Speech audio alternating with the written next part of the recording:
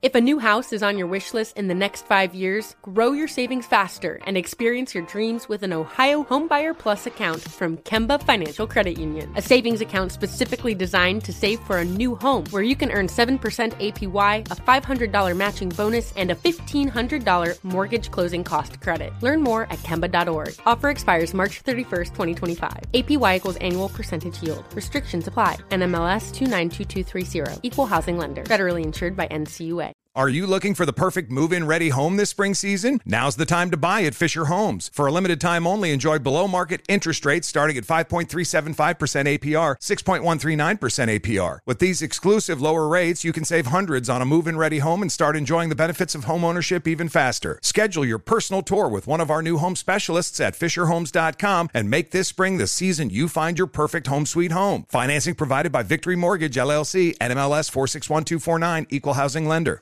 With AT&T in-car Wi-Fi, elevate your adventure by transforming your vehicle into a reliable Wi-Fi hotspot. Connect up to 10 devices up to 50 feet away from your vehicle, making it ideal for camping and road trips. Don't miss out on the fun. Embark on your next adventure today. Visit att.com/in-car Wi-Fi to check if you're eligible for a free trial. Always pay careful attention to the road and don't drive distracted. Wi-Fi hotspot intended for passenger use only when vehicle is in operation. Compatible device and vehicle required.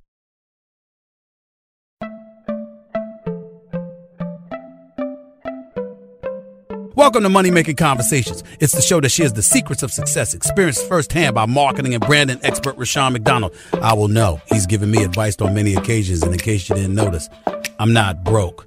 You know he'll be interviewing celebrity CEOs, entrepreneurs, and industry decision makers. It's what he likes to do. It's what he likes to share. Now it's time to hear from my man, Rushion McDonald. Money Making Conversations. Here we go. Welcome to Money Making Conversations. I'm your host, Rushion McDonald. I recognize that we all have different definitions of success. For some, it's a sizable paycheck. Mine is helping people wake up and inspiring them to accomplish their goals and live their very best life. These are my passions. That's what I'm going to do for you for listening to Money Making Conversations.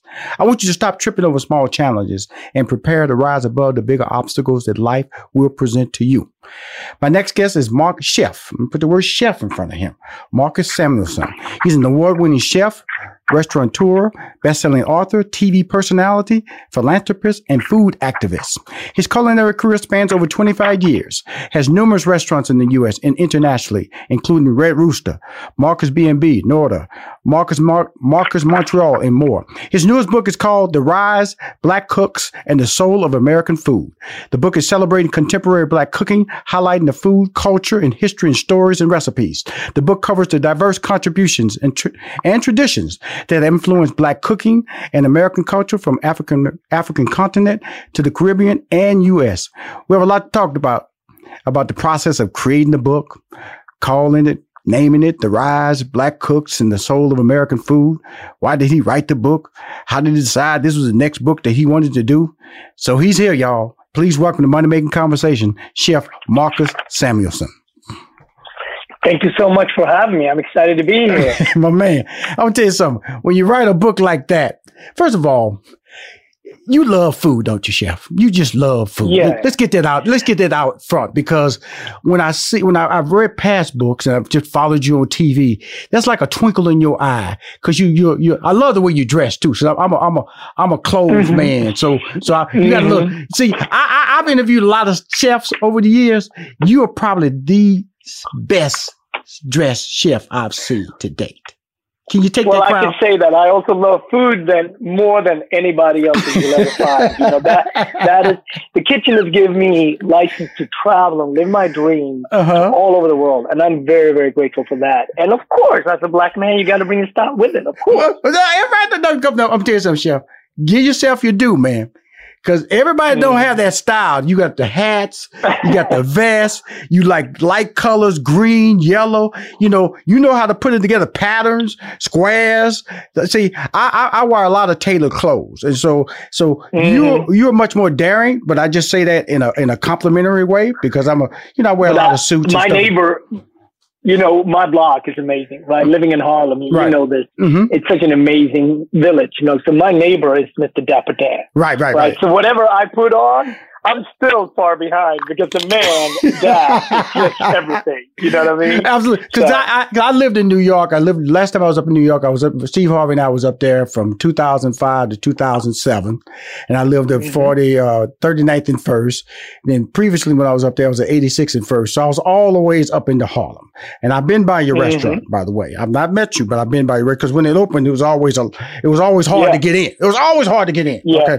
It was hard to get in. Always hard, which is a compliment. It's a compliment. Okay. And now, so tell us about the restaurant in Harlem, and tell us how let's talk about the reality of what we live in today, the COVID-19, and how the country's been shut down, and New York State is still dealing with a lot of issues. Talk about that in your business. Yeah, no, we had to, on March 15th, we had a big decision to make. We had to pivot from being a traditional restaurant to being a community kitchen. So I partnered with my man, Jose Andres from World Central Kitchen. And we started to serve 1,000 people, 1,200 people, 1,500 people a day. So for 6 months straight, from March 15th until just last week, we served over 200,000 meals out of that restaurant. Kidding me?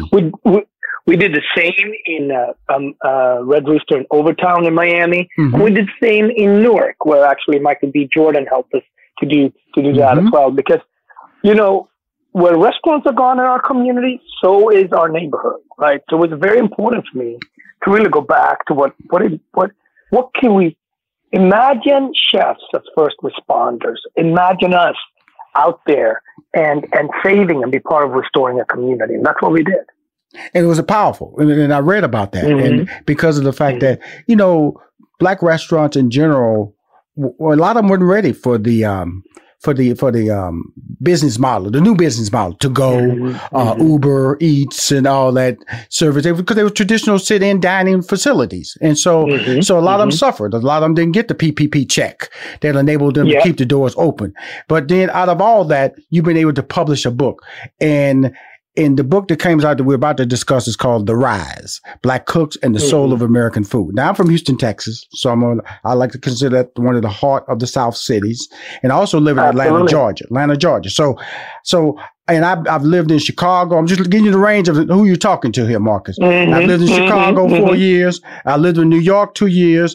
I've been living in Atlanta since 2007. I lived in Los Angeles 15 years, and I was born and raised in Houston, Texas. So I have been all over this country and ate fantastic food. I still believe Chicago is the best place to eat across the board. When you talk about variety. Can't nobody top Chicago. That's my estimate. Now, what do you think is the best place in this country to eat before we get into your book? Well, I tell you what, there is a couple of places that people might not have as number one, but I tell you, Houston is a great food city because it's very diverse. It's one of the most diverse cities in America, and people don't know about that because it's in Texas, right? Yes, sir. My boy Chris Williams. About the food, the Vietnamese food, of course, the black food that comes out of Houston, but also amazing Indian food and Mexican food, Mexican-American food, of course. So Houston don't sleep on Houston. That's a great food city as well. But I didn't want to sound selfish. You know, people say, oh, he's from Houston. He would say that, you know, but Houston, I'm telling you something.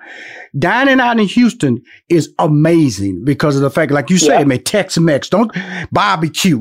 Oh my goodness, you know. Then you got just down the road is New Orleans, so you've got that flavor coming into Houston, and then fish, because we're in the Gulf of Mexico, so you got all those varieties that you were talking about, and it is a very diverse city from the type of from Indian food is fantastic there, and so yes, you're right. So I will always put a crown on my born city because it does deliver. But you're absolutely right. So now we're talking about this book here that you've written, that you created. Why this book, Marcus? Why did you write this book? Well, we had to because, you know, just as American history around Black culture is not right, so it's the same with food. And for me, it was very important with the chef, with a big platform.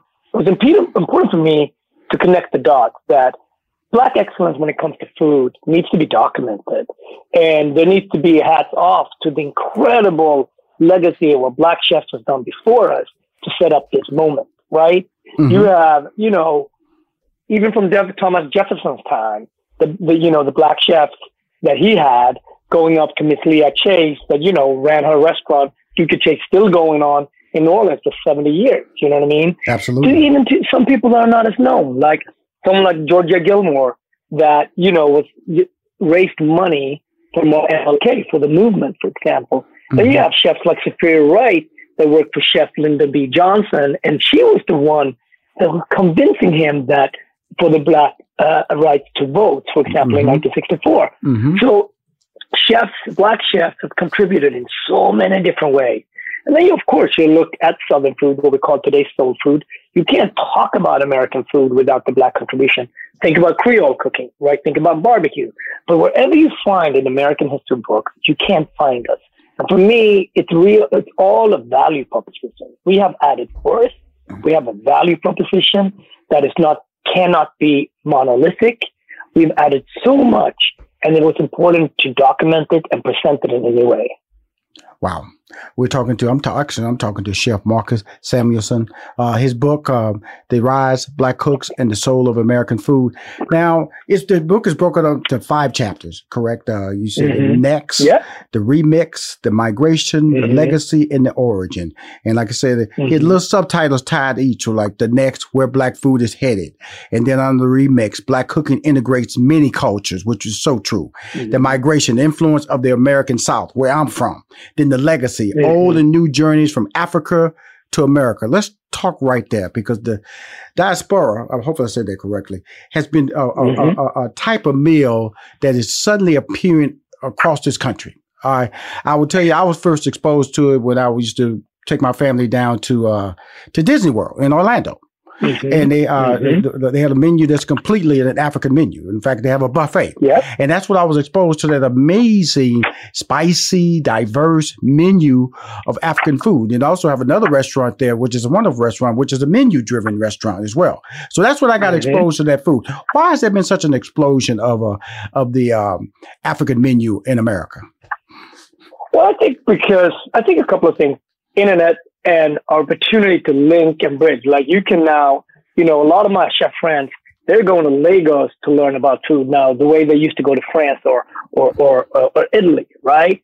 That wasn't possible 15, 20 years ago. And I think there's always been a back and forth between the continent of Africa and Black excellence. You think about music, right? Think about how Fela and all the African-American musicians used to go to Africa, Stevie. Everybody went to Africa to learn, and now you have Afrobeats, and you have hip hop that takes influences from that. So in music, the link, blues, everyone knows where the blues truly come from, for example. But guess what? It wasn't just music that traveled like that. It was also food. So okra, rice, how did it get here? Of course, it's the history with enslaved and slavery, right? Very difficult history to talk about. But it also brought us the food that we have. So just as much as the music came from Africa and came to America, and it's part of our Black narrative, there's also linkage with the food. Peanuts, okra, staples of American cooking comes from Africa. And for us, today, it's an opportunity to share and talk about it and take something that was very dark and difficult to something positive. Well, it really is. And it's an interesting taste, a lot of colors. One of my favorite, I think, purple yams. I've eaten. There you go. Ooh, come on now, brother. I tell you, I'm a foodie now. I love eating great food. Now, did you say Lagos? And I ran across that plantain menu that's in your book. I believe it's in that next chapter. Now, see, I'm a guy. The reason I got excited about that, because I'm a guy, I go into the store and I buy it in the store, just reheat it. That's what I do. Goya brand was one of the popular brands that I always had in my house. Okay. Now I see a nice little simple recipe in your book.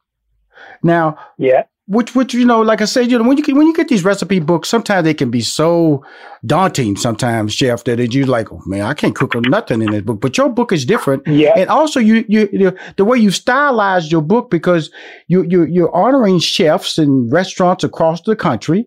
And that was a unique take that I've never seen in any restaurant book, because my boy, I want to say, I won't call him my boy, because I went up there, I interviewed him on the show, and I told him my wife and I was going to fly to Seattle and spend our weekend anniversary, and we did. And he was shocked. I said, hey man, I said, look, brother, I said, I go for good food. I looked online, I said, man, you got some food that I want to eat. And I went up to June Baby in Seattle, and you're very familiar with that, in Eduardo, Jordan, straight out of Florida. Florida born. Okay. We love Eduardo. And that's what we wanted to highlight, right? There's so many black chefs in this country, right, that are amazing. And Eduardo Jordan is one of them. And so is someone like Carla Hall, and so is someone like Nisha Arrington. And what you ending up doing when you read the book, you can look at it as two ways. Hey, when we start the world open up again, and we're going to start traveling, so you can look forward to go to Seattle and go to Eduardo's restaurant. You can look at this book as, hey, I live in Atlanta. Okay, who in Atlanta should I link up with? Maybe your company wants to do a corporate buyout. Okay, good. Because the book, after COVID, black businesses, black food entrepreneurs going to need our business more than ever. Right. So this book, not only did I do a deeper dive on 40 chefs and storytellers across the country, I also added another 200 black chefs and food writers in the back with their Instagram handle. So no one can say to me, well, how do I find them? It's hard to find them. It's not hard to find them. In the Rise, you can find every single one. And wherever your community is, I can guarantee you someone is in, wherever you live in this country, there is an amazing local black chef. Look her up, look him up. He will need you more than ever. All right? Here's the beauty of it. Like Beyonce, one of the big things she did over COVID was she called the parade. And the parade was just basically a black shopping zone. Okay. And it just blew up young entrepreneurs who basically Beyonce just touched you and anointed your business as credible. And you should at least, like you said, support it during these pandemic times. Now, I'm hearing what you're doing because I follow you a little bit there, because you're a great chef. And when I saw what you were doing, what do you do? Because this sounds something like if you need my support on social media to get the word out, because I'm a natural foodie. And so, but I'd never heard of anybody doing what you're doing with a national platform, kind of like a phone book of restaurants that you can go and dine fantastic. And because I travel a lot, I'm very familiar with what you're talking about. And so I have a call Rushion Eats. Okay. And so on my social media, I got like almost 1 million Facebook followers. I start supporting these on my post and say, go here and get photos. And then what I do is I do it every Wednesday. I do a Rushion Eats, and I just go to a restaurant, or I hear about a restaurant that's been recommended to me. I get about 10 photos from that restaurant, and I just tell people they should try it. And so if you like me too, I support the cause and make all my selections black-owned restaurants from your book. I love that. But that's what we need, right? Like, we're in a moment. Think about this. Most books and content that is out there, we're not in it because it was not for us, right? So the way we can actually navigate through this very challenging period, because COVID's going to stay in our communities longer than in others. Absolutely. It impacted us more than any other community because of lack of healthcare and so on. So the only way we're going to be able to have black entrepreneurship in the food space left is by actually supporting each other. So what you're doing here with your platform, you're highlighting, you're broadcasting black excellence when it comes to food. And that was for really what inspired me. I was like, no, Marcus, you can't. Red Rooster is up. It's doing okay. It's doing well. We're opening in Miami in a couple of weeks, right? So we're good. But it's not about me. This is really about the legacy that we leave behind. And there has to be a worth and a value system to work in food. And I'll give you an example, right? When you think about Brother Nearest Green. Nearest Green is the one that came up with the recipe for Jack Daniels. Right. He never got $1 for coming up with the recipe for Jack Daniels. Now, probably the most famous liquor brand in the world, top 5 famous liquor brand in the world. Right. Now, imagine if he would have gotten 10 cents on the dollar to, his family, his extended family. Maybe there would have been a Nearest Green Museum, etc. Right. When we get written out of the authorship of what we create, there's no link backs to us. And it does many things. A, it hits economically. B, it also tells other black people that there's no value to being food, right? We brought barbecue to this country. Yes. We came up with a bourbon's recipe for this in this country. But yet we're completely written out of the ownership and the authorship of that. And so we have to stop that. We have to support each other and find each other, because our own economy. We can sustain Black businesses and restaurants by supporting each other. I know that. Absolutely. And I 100% agree. And that's why I when I on my show, Money Making Conversations, a show about entrepreneurship, and I get to interview CEOs and celebrities, entertainers, and influencers. And I have chefs on my show more than anything, because I know that the core of what we do in a Black community is food, good food. And being able to support and make you guys really are the stars. You're the stars of the plate. You're the stars of the kitchen. And it doesn't get recognized enough because people kind of just see you cooking. And you, like you said earlier, there's so much more influence that comes out of that kitchen based on who you talk to, who you serve, and who you communicate with, that sometimes it changes the outlook of the world. Yeah, no, it is. And it's also important because think about food. Our food rituals are old, right? Like it's important to keep those in our community, right? The other part is also health. We can do better than that.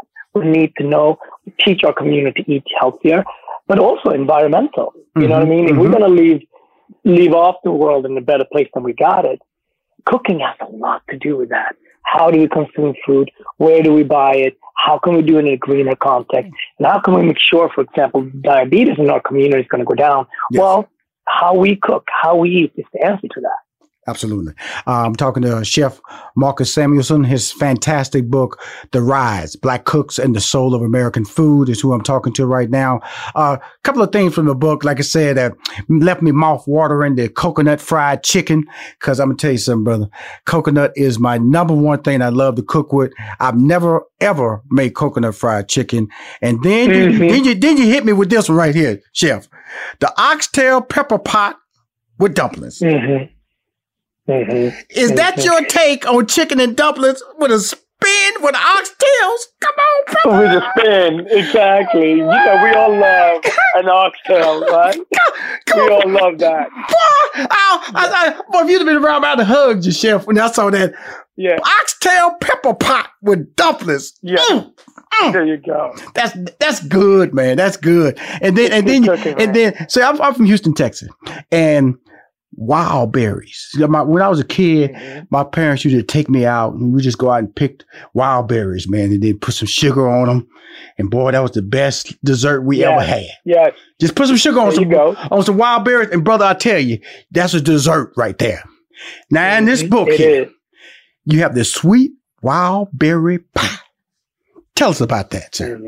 Tell us about that. Well, berries, I remember going with my grandmother picking berries, but you never know what you would get, and that's my whole point. Foraging was not something to put on Facebook. It was actually something, if you didn't pick the berries, I might get something on my neck from my grandmother. Right. You know what I mean? You pick those berries up, you bring them back home, and then you make a jam. And then, if you were lucky, you had a lot left over, then you can, do a pie crust and bake it. And that was the best pie ever, right? Because as a child, you were part of that, whether that was blueberries or whether that was black currants, whatever it was, right? And us going out foraging, we didn't know what we were going out for. We were looking. We found blueberries. We found lingonberries. Come on now. It also depends on what. And then they tell you, watch out for them snakes now. Watch out for them snakes. Yes. Am I telling the truth, Marcus? Am I telling the truth? Of course. I was always scared about it. But I had my grandmother. My grandmother, she knew how to cut the head off of a chicken and a snake. Yes. Yeah. Oh, my God. It's great talking to you. I hope we maintain this relationship, man, because you're a strong spirit and these recipes. Like, I'm going to tell you, I would call it a meal or something, but this is something I've fallen in love with, and it's in your book. And for years, I would just pass it up. Couscous. I love that. I love it. And you have a recipe called couscous and roasted fig. And I grew up, I had a fig tree in my backyard. A fig tree in the backyard. And we just go in. If anybody has a fig tree, you have figs forever. If you have a fig tree, it's just like a plum tree. They're just there forever. And so, but I've never seen this mixed before. Talk about this couscous and roasted fig. Well, we got to think about eating healthier, and couscous is so light and bright. You know what I mean? And then you can add any fruit. Like if you're in the South, you can also add peaches to that. You need You know, add nuts to that. So it's very easy, right? Sometimes we have so much great food here, and couscous is so easy to cook, right? You can soak it or just cook it for 5 minutes and steam it, and then just fold in your peach or your figs, for example, some nuts, some beautiful fresh herb, and you have a snack, you have a lunch. If you roast some chicken with that, now you have dinner. You know, so we got to, you know, we always have to sort of mix up our sides. And that's really the key, by being introduced to different foods. But, you know, that's the key for us to change our diet so we're not always eating the same. And that's really important. And when I go through this book, like I said, you've heard me mention the plantains, the coconut fried chicken, the oxtail pepper pot with dumplings, many more recipes. I just picked out a few of my favorites. Okay. The couscous and roasted fig. You heard me talk about. Here's something I wanted to talk about. At the Dookie Chase, that's in New Orleans. I've been there several times. Like I said, I live from Houston, Texas. So my best friend, who's my best man at my wedding, he's from New Orleans. So I was always in New Orleans. So I'm very familiar with Dookie Chase. Now, Lil Chase has a gumbo recipe in there. Yeah. Now, I want to get this straight here because, see, I'm going to be honest with you. I didn't see anything. People always hear to say the word roux. You got to have a roux for a gumbo. I don't know what that is. I'm just gonna let you know. I cook it just like Lil Chase does. You know, I just put I put it all in the pot. It all goes well. Yeah. And because my wife the other day, you know, she was looking at the recipe. She was over there, you know, I got to get my roux right. I said, what are you talking about? Yes. Well, this is the thing that both of you guys are right? The roux is really the flour and the butter mix, or the flour and the oil mix that you cook out, and you get that a little brown, right? But what's happened, how a recipe has evolved, is back in the day, you couldn't afford a lot of vegetables and a lot of seafood. So the way something was thickened was with a thick roux, which everybody could afford oil and flour. But as today, as cooking is now, as we can afford more things, we've actually cut down on the roux and adding more okra, more vegetables and more seafood into it, because the roux itself doesn't really have a great taste. So that's why in modern recipes, the roux is kind of cut out, because all it is flour. But you know, your wife is right. Traditionally, go way back, a roux was definitely there for that. I'm gonna tell you something, Marcus. I mean, you're right. It's always right. She's right. But look at her. I can't waste my time with that roux. I'm telling you something, Marcus. I'm just like my girl Chase. I just put it together just like that. She uses fish stock. I use chicken stock. I'm gonna try the fish and chicken stock this time. That sounds like a good, because that fish probably bring me a little natural salt into that, which is really good from a natural form of cooking. But I know we're running out of time here, but I want to bring up something that growing up, man, I grew up in the hood. I had 6 brothers, 2 sisters. Both my parents stayed there. We lived in a 2-bedroom shotgun house. Okay. And so, you know, my father was a truck driver, and my mom used to make hot water cornbread. Okay. And to this day, I cannot get that. And then I ran across these recipe hoe cakes in your book. Yes. You know, and that's the whole point about bringing out things, quick things. I mean, think about it. Think about this, how incredible our ancestors were, right? They had very little, but we still, 200, 300 years later, still trading on these incredible recipes that our ancestors had. So the ingenious in Black cooking, you can't take it for granted. You got to appreciate it. And the only way to do that is to document it, share it, and tell stories, right? So this is, you are really deep in the book when you find recipes like that. And it's like, we did that. You know what I mean? And that's what this book is about. It's about celebrating Black chefs, past, present, and future. And that's what I wanted to tell you a little bit about me in here, because I want to let you know how passionate and how detailed this book is, because it hit home so many ways with me, because my wife is from Belize. Okay. So that get that culture from there, you know what I'm saying? Yeah. And so I've been fortunate to travel the world, especially in the Caribbean. So I'm very familiar with the food down there, you know. Jerk pork is still one of the coolest meat for me. Yeah. And so, and when I come across a book, Papa Ed's Shrimp and Grits, the fried chicken and waffles, mm-hmm. peri-peri sauce, I'm going like, man, this is a fantastic book. But on top of that, the book I'm talking about is The Rise, Black Cooks and the Soul of American Food. It's broken up into 5 chapters. Next, Remix is 1 chapter. Migration is 1 chapter. Legacy and Origin.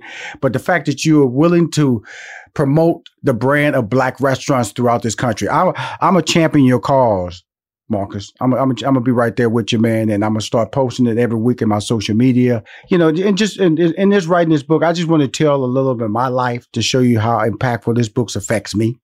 I'm from the inner city. I've been fortunate to travel all over this world and eat amazing food. A lot of the restaurant chefs that you mentioned, a lot of the restaurants I've been in. And the fact that you are taking the time to show support and strong support for these Black restaurants across the country, I'm gonna piggyback on you. Every Wednesday, I'm gonna start tagging and contacting them, get 10 photos and say, this is Rushion Eats, this restaurant I'm recommending is Black owned, supported. And we go from there, man, because your book's amazing. I really appreciate that. You're amazing, dude. I know it's the first time we've ever talked, man, and I appreciate you, and I value what you're trying to bring to the game but also let's trade numbers, man, because you need to do a documentary, bro. That's what I do. Yes. That's what I do.